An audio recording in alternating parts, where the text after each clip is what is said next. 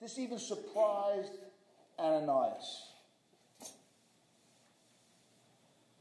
We're going to spend some time speaking about Paul's and his conversion a little bit tonight, but as we go into this, and I'll explain as we go, today I'm going to speak about the story that's before us.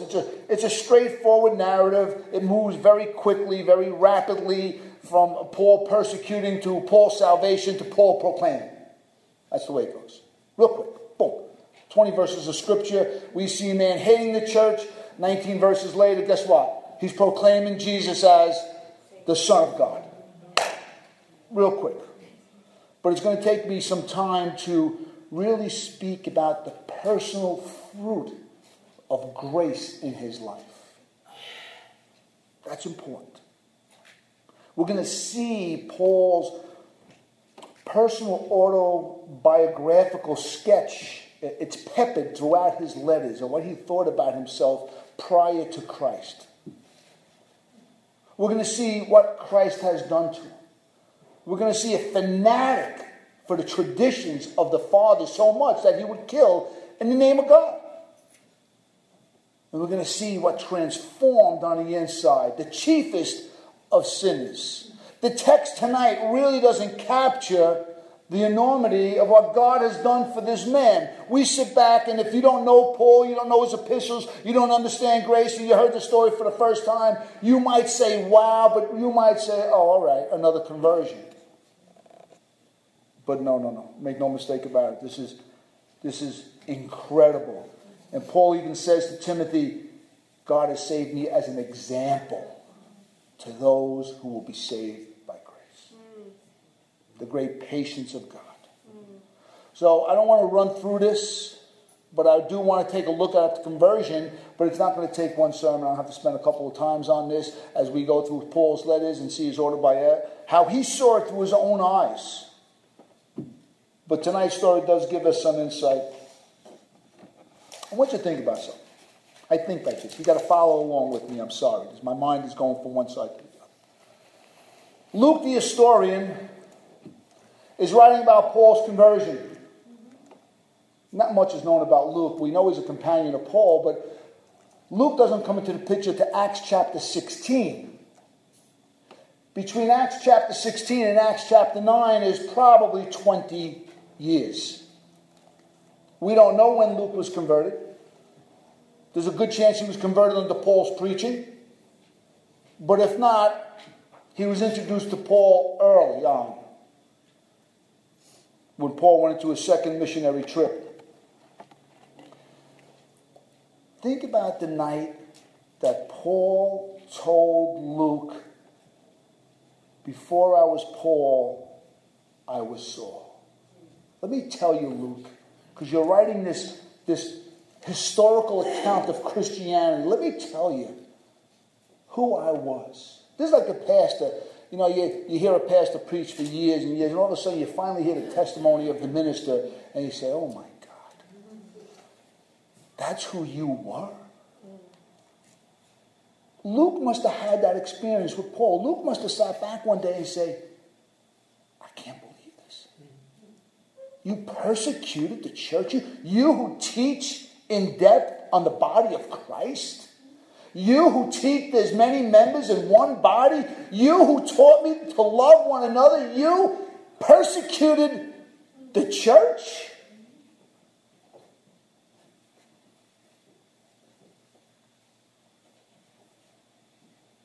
Luke is writing Paul's personal testimony.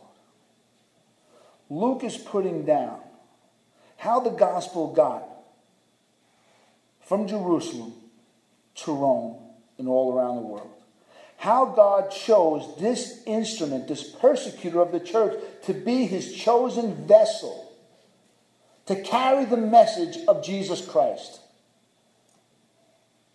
From an historian's point of view, this is incredible to be hearing this story firsthand from the apostle. The introduction of Saul in these verses go to show a religious fanatic. As we can see in Galatians 1:14, I'll just touch upon that tonight just for a moment. He was blinded by extreme zeal for the traditions of the fathers. Listen to this. writing to the Galatians, "For you have heard of my former life in Judaism, how I persecuted the church of God violently and tried to destroy it. And I was advancing in Judaism beyond many of my own age among my people. So extremely zealous was I for the what? Traditions of the fathers." You see, he was not blinded by Old Testament truth. He was not blinded by what the prophets taught in the Old Testament. No. He was blinded by what men made of the truth. Understand something. Man took the Old Testament religion that pointed to the Messiah and made it to traditions of men. They camped around it and they thought it was the end itself. They did not realize that the Old Testament prophets were just a means to an end. Judaism was a means to an end. Judaism was put in place to point men to the Messiah when he came, to birth the Messiah. But the traditions of men could not see that no more. They made it a religion and they said, "We are the end." The traditions of men. He was blinded by this. He was infuriated that anybody would speak against their ancestral religion. That's what ignorance does. It was Judaism separated from the coming of the Messiah, realizing that Judaism was still waiting for a new covenant. They studied the scriptures, but they could not see the truth because they were blinded by zealous traditions. Think about it. I was Roman Catholic. People would go to church, nobody would speak about Jesus. Nobody would pray. Nobody would read their Bible. But if you spoke against it, forget it. So extremely zealous for the traditions of the fathers. It's family religion. It's empty and it's dangerous. And Paul knew this. He was blinded by zealous traditions of men. It was bringing nobody closer to God. It was just there. Nobody was asking the questions. Mom, why do we believe in this? You couldn't even open up your mouth to talk about God. Why am I eating this little wafer that says made in China on it? Would somebody tell me why this means anything to God? Why am I pointed to Mary and told to pray? Why is it? Why do I kneel 10 times? Don't say anything. It's the traditions of the fathers. Nope. Am I right? God forbid you talk about it. Why are we doing these things? But that's what it does. That's what it did to Paul. And now somebody was bringing that to an end. This Christian church that's called The Way. And he was infuriated and took it upon himself to stamp it out, even violently. This is why Jesus says you cannot put new wine into old wineskins. I got saved in a Pentecostal church, and all I was taught was that was the outpouring of the Holy Spirit and some kind of personal manifestation of God in my heart. And that, God had to do this periodically within the church and periodically within my own life. And I found out that that's not true. New wine into old wineskins is what Jesus is saying. The prophet Jeremiah said that a new covenant is coming, and it has nothing to do with the old covenant. When the new covenant comes, the old covenant goes, period. There's no mingling of the two. The book of Galatians, the book of Philippians deals with this. The book of Hebrews deals with this. The whole New Testament deals with it. Judaism is over. The temple is over. The greater temple has come. The law of Moses is over because it's written on the heart. The age of the Spirit has come. The Old Testament is over. Let's worship God in spirit and in Messiah has come. They couldn't see that because they had the traditions of the fathers. Yeah. So when the life in the Spirit comes, when Messiah comes, they can't see it. They're blinded by zeal for, they don't even know. Ignorance. This is what we're fighting here. This is what Paul is doing. He's on a murderous rampage, trying to put out single-handedly what God is doing in the hearts of people. The new covenant has come. The temple's over. Moses is over. And no one's going to expound on the law in its proper place greater and more mightier than the Apostle Paul. The Apostle Paul single-handedly put the law in its place.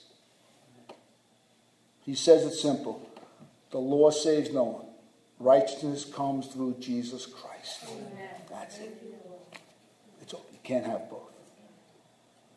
Historically, our story in Acts is about the gospel of Jesus going out to Jerusalem. We've been following this. We're following it from Jerusalem. We're following it going to the rest of the world. We saw last week how it even made it to the furthest reaches of the known world to the south. That was the Ethiopian eunuch who got saved. That represented the furthest reaches of the known world to the Jew. We saw that it went to Samaria, Judea. Now it's going to the outermost parts of the world. We know that through persecution, the gospel is starting to spread now. Now we're going to see God take a fanatic persecutor and single-handedly convert him. And at the same time, God's going to use him to reveal his Son to the Gentiles. It's an amazing twist of fate. It's amazing. Little did he know what's going to happen to him that day. Little did Paul understand.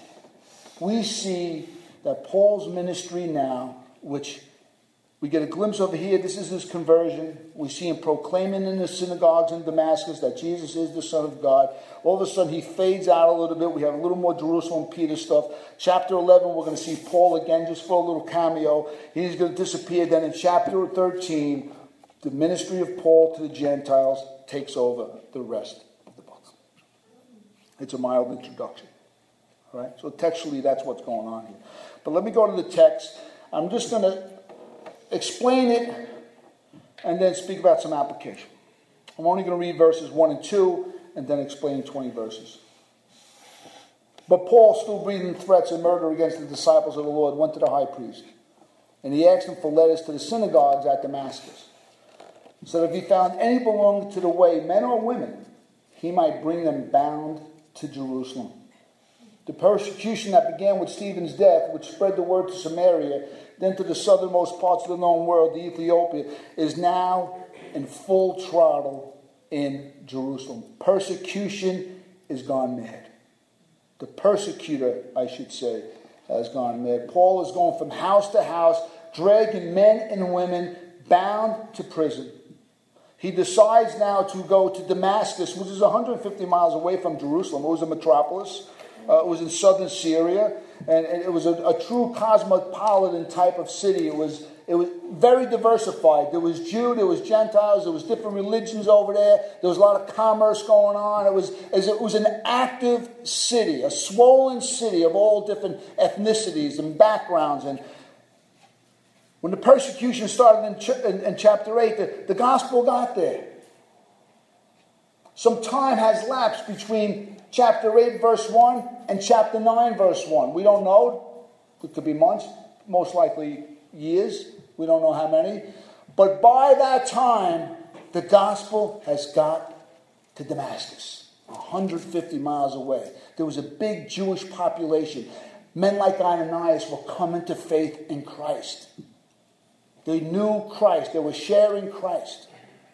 There was a Christian community that was starting to thrive in that area. And Paul hears about this 150 miles away, and he's got to get there. He's got to get there. Why? Because he's so zealous for the traditions of the Father, he has to single-handedly wipe out the Christian church. Wow. Think about it. Yeah. And now he's emboldened with the authority of the Sadducees to go up there and the high priest and bound them, hand and foot, man or woman, and bring him to Jerusalem to stand trial. Or give him a chance to what? We can't. He's not the Son of God. He didn't want to hear this Son of God anymore. He didn't want to hear about this persecuted criminal from Galilee who was nothing more than a carpenter putting himself off as the Son of God. He didn't want to hear it no more. He couldn't hear it, the Son of God, anymore. Because if the Son of God is here, there's no more temple, there's no more law, there's no more festivals, there's no more circumcision, there's no more old covenants.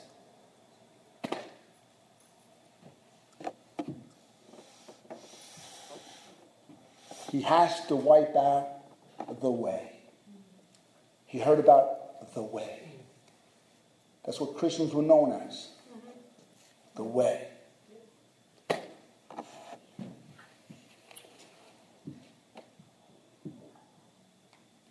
And right outside of Damascus, 150 miles, fuming on the inside, could not wait to rip men and women out of their houses.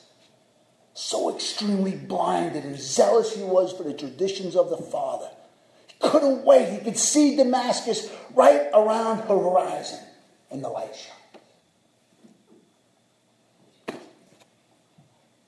Jesus shows up just in the nick of time. This dazzling light blinds the pride of Paul. And with extreme tenderness, this is what gets me when I read the text. With extreme patience and tenderness, Jesus says, Saul, Saul, why do you persecute me? What's amazing here is the absence of any harsh criticism or sense of fear by Paul. Don't miss it. Jesus is the one feeling the pain. Why do you persecute me? I'm the one who's feeling the pain. You would think there's some harsh words. You would think there'd be some criticism. But no. This is conversion. This is just truth in love. He doesn't need to show anger towards Paul. He doesn't need to wave his finger at him. Just simply, why are you persecuting? What have I done? What have I done to you? Who are you, Lord? I'm Jesus, who you are persecuting. Think of that moment, what must have taken place in the apostles' mind. This religious, young, superstar Pharisee rising up through the ranks, being more zealous than everybody else his age. He was proving a point that I'm more zealous than anybody else for the traditions of the Father. And there he is on his way, and all of a sudden he's apprehended by the love of Christ, the very one who's persecuted. The very name he cannot hear. The very concept of he's the Son of God. He doesn't want nothing to do with it. He's the one he sees visually.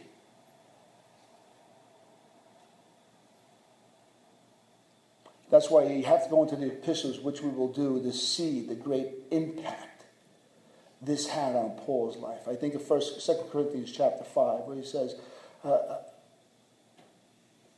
I have concluded this, Paul says, that if one man should die, that all should live, then all those who live should no longer live for themselves, but live for him who died and rose again.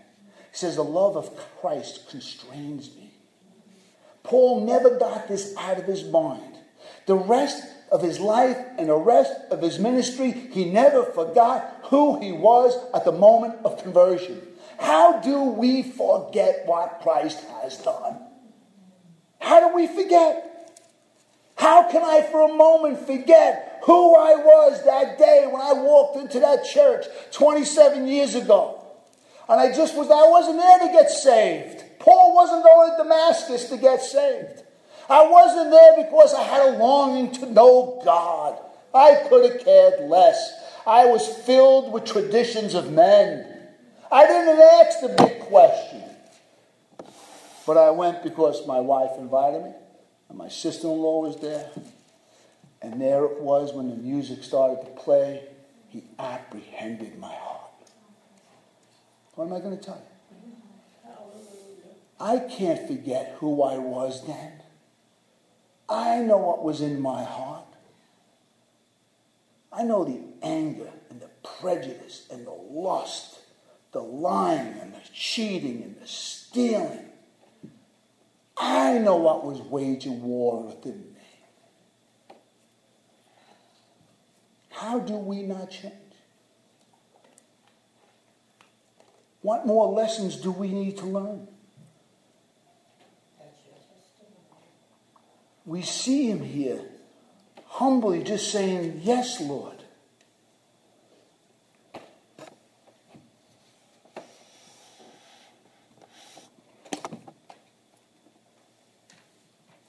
Jesus gives his first orders. Go into the city. Go into the city and wait. Just wait. Didn't tell him anything. Just go into the city. Blind and helpless, relying on others to bring him about. For the first time in his life, he's powerless. Powerless. For the first time in his life, he had to rely on other human beings.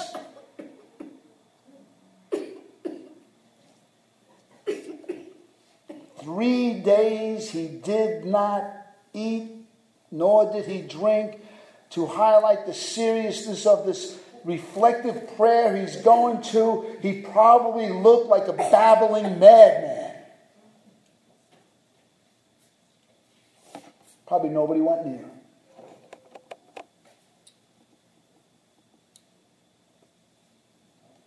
It would take Paul.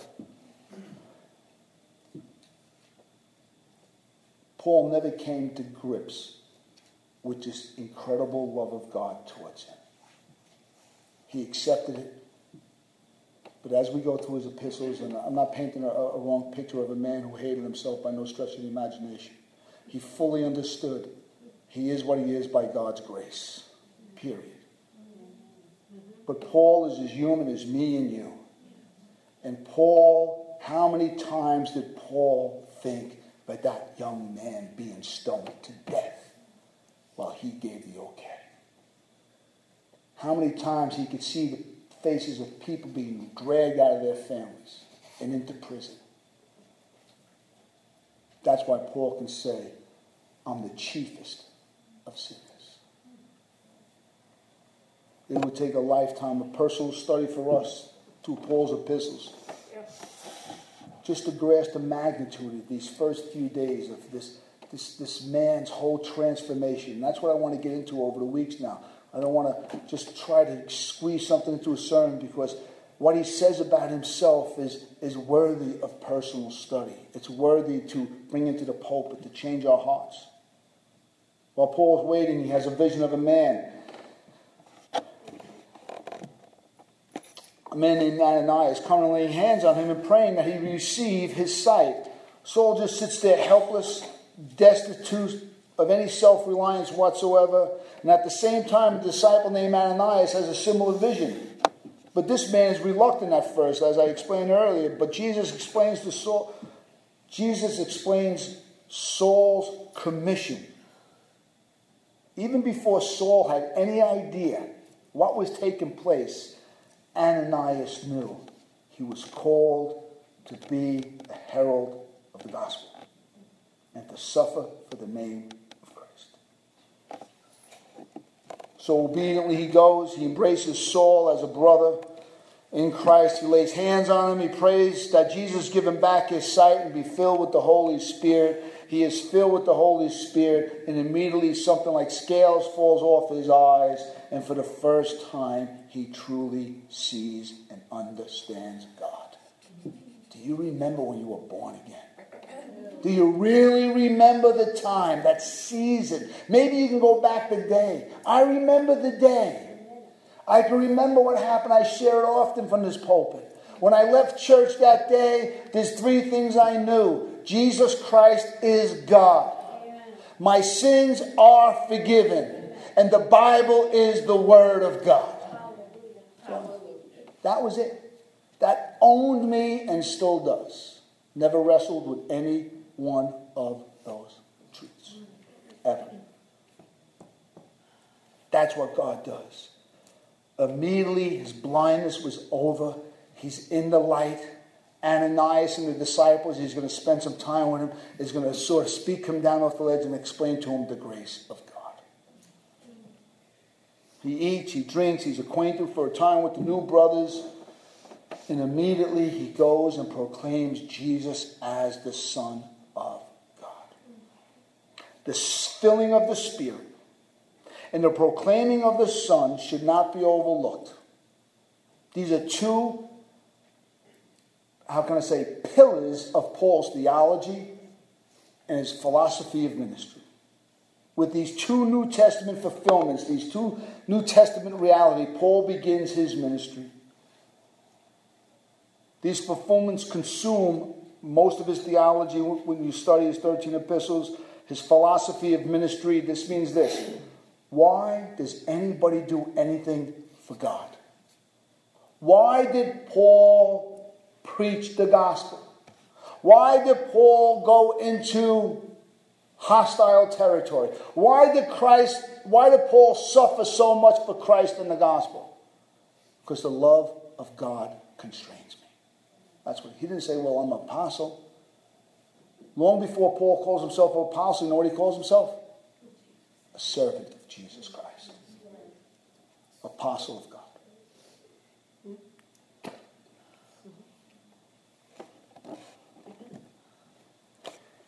The giving of the Spirit, which represents the whole new covenant, the whole new work of God. The giving of the Son of God to pay for the new covenant in his blood is all anyone ever needs to live for God.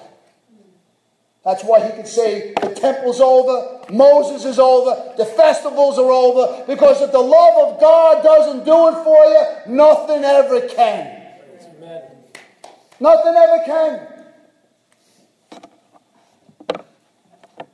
Me and John had to hear one day how somebody left the church because we speak too much about the gospel.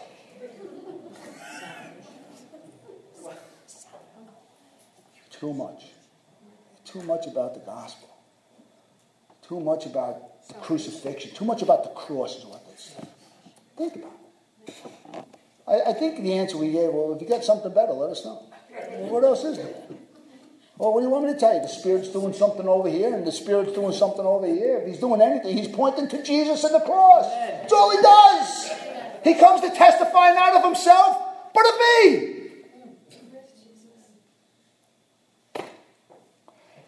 If you need anything more than the Spirit of God and the crucifixion of the Son of God, there's something wrong. Amen. I'm telling you now, there's something wrong. There's something wrong with your teaching, your theology, or your heart. Nothing, if Christ shedding his blood has not captured your affections, if Christ dying on the cross hasn't captured your very life, nothing ever will. If Christ crucified doesn't heal the marriage, nothing will. If Christ crucified doesn't take away the addiction, nothing will. If Christ crucified doesn't give you forgiveness in your heart, nothing will. If Christ crucified doesn't put you on a new path, nothing will. If Christ crucified doesn't make you happy, you'll never be happy. Ever. Don't look anywhere. Look to the cross. That's where all your happiness is. That's where your new life is. That's where hope is. That's where peace is. That's where you bring your tears. That's where you bring your brokenness. That's where you bring your burden.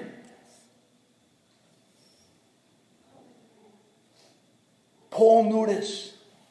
And he built his whole ministry on these two truths. And that's what we do here. We're not trying to reinvent the wheel. It's what we build this ministry on. The Word of God, the cross of Christ, and the ministry of the Holy Spirit to change a leper's spot, to bring a new heart, and take away the old heart stone. Application.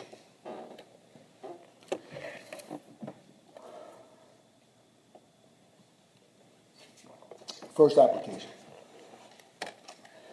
Unfortunately, the traditions of men are as much alive today and a hindrance to the real Jesus as ever before in human history.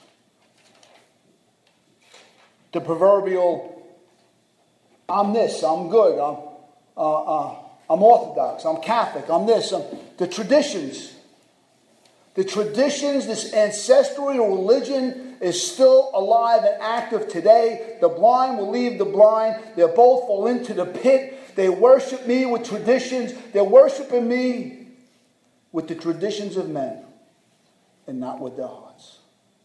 They're teaching as the Word of God the traditions of men. All around us, people get this close to Christ but cannot see Him because of traditions. Family traditions. Jesus says it best. If you do not love me more than mother, or father, or brother and sister, if you don't love me more than the traditions of men, the traditions of your family, you have nothing to do with me. I don't think a lot of people take that real serious. I don't think people really see the trap they're caught into. Ancestral religion blinds people to the reality of the Son of God and the Spirit of God. Probably most of us at one time, we're probably not there today, but we might have came out of that. But you know what we got to be careful of today? We got to be careful of turning this relationship with God into just showing up. Sort of a showing up Christianity. Now, Pastor, I'm just doing the best I can. I'm showing them. I'm doing the best I can. Christ died for a relationship. He came here. The Father gave you to Christ as a bride. Christ hands us back to the Father. It's about a relationship. It's about the enjoyment of God. Please understand me. If you would have never fallen to the sins of your past again, but you were still cold on the inside to the affections of God, we're missing it. We're missing it. And we're just as cold as the traditions of men. If I lost my zeal of telling others about Christ, I can actually, you know how I can tell you, this is how we know if I'm not sharing the gospel. Are you sure you can handle it? Tell me, Pastor, I'm not too sure if that's me. I want to give it to you right between the eyes. Once you stop praying for people's souls, you stopped witnessing. That's it. Because if you're witnessing and not praying for souls, you're not witnessing. You're a sounding gong and a clanging cymbal. That's all we are. If I have not loved, that's all I am. Let's not fall into some kind of New Testament traditions of men. We can do it. You can do it. I can do it. We can get cold individually. We can get cold as a church. We got to be careful. Me and my wife just the other day, we got on our knees. Why? Because I felt we were getting cold even in the marriage. Just a little bit. It was like she's busy and I'm busy and I'm distracted. She's distracted and it's like all of a sudden, you can bite and devour one another. I'm like, what are we doing? Yeah. Life is too short. I'm 56 years old. I don't want to fight another day with someone I love. I can't do it. God help us was our prayer. And she goes, what do we do now? Well, we were fighting and worshiping the Lord at the same time, right? We had the music in the car. Yay, worship the Lord. I simply said, we're doing it, honey. We're praying and we're worshiping. That's all God wants us to do. God takes care of it. Yes, are you with me? Yeah. Let's be careful. Let's be careful to get our eyes off of Christ, because anything can happen once our eyes are off Christ. Number 2. We can never forget what we were when we came to Christ. It is the door of gratitude that our salvation swings on. It's sanctification changes, I should say, our whole life. Being filled with the Spirit, being joyful about our salvation, letting the joy of the Lord be our strength, is directly involved with our being grateful to Christ for what He has done. I never want to forget what I was going through in my life when I walked into that church for that first time. Because I can tell you now, I was an animal on the inside. I could have never been the husband God wanted me to be.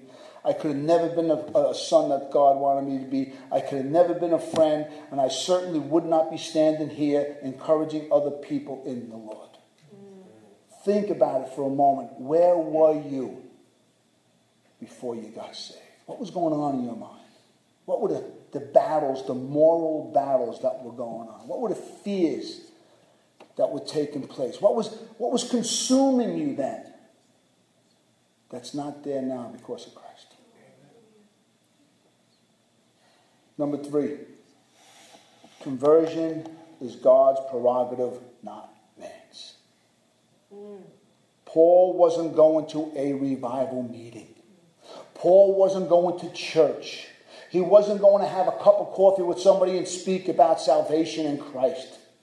He hated everything Christian. He hated everything God. He hated everything Christ. He hated everything redemption. He hated everything the Trinity. He wanted nothing to do with it but stamp it out, and yet he was saved by the grace of God. Make no mistake about it. Salvation is all the work of God. Hallelujah. Period. Thank you, Jesus.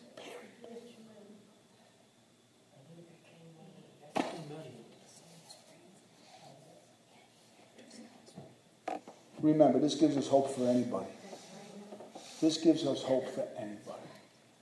Anyone.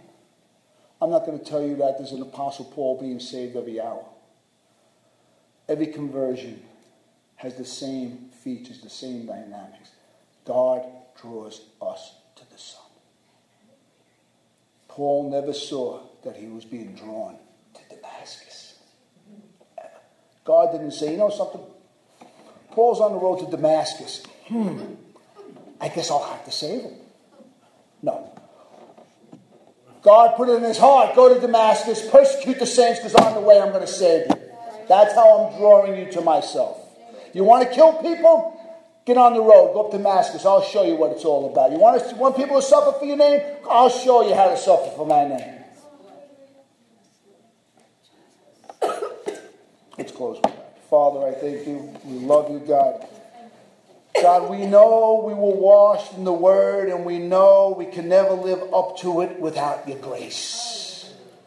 God, we all know what we are without you. We know what we were before we came. We know the things we still struggle with. We know how human we still are. But God, we still desire to be changed in the image of Christ. Don't give up on your people, Father God. Infuse us with faith and grace. Let grace and mercy and faith be multiplied onto your children, Father God. Wash us afresh. Give us a fresh start. Fill us afresh with the Holy Spirit, Father God. Let us come face to face with you, God. Do not let us die in our silly traditions, Father God. Help us, God. From the bottom of my heart, I ask you to help everybody in this room with what they want to do. They want to love you and serve you. I know it, God. I know everybody in this room wants to serve you more. God, help us to serve you. Break our hearts, God. Blind us for a day or 2, 3 days a season if we have to, God. Break us of all pride that gets in our way, Father God. God, do whatever you have to do in Jesus' name.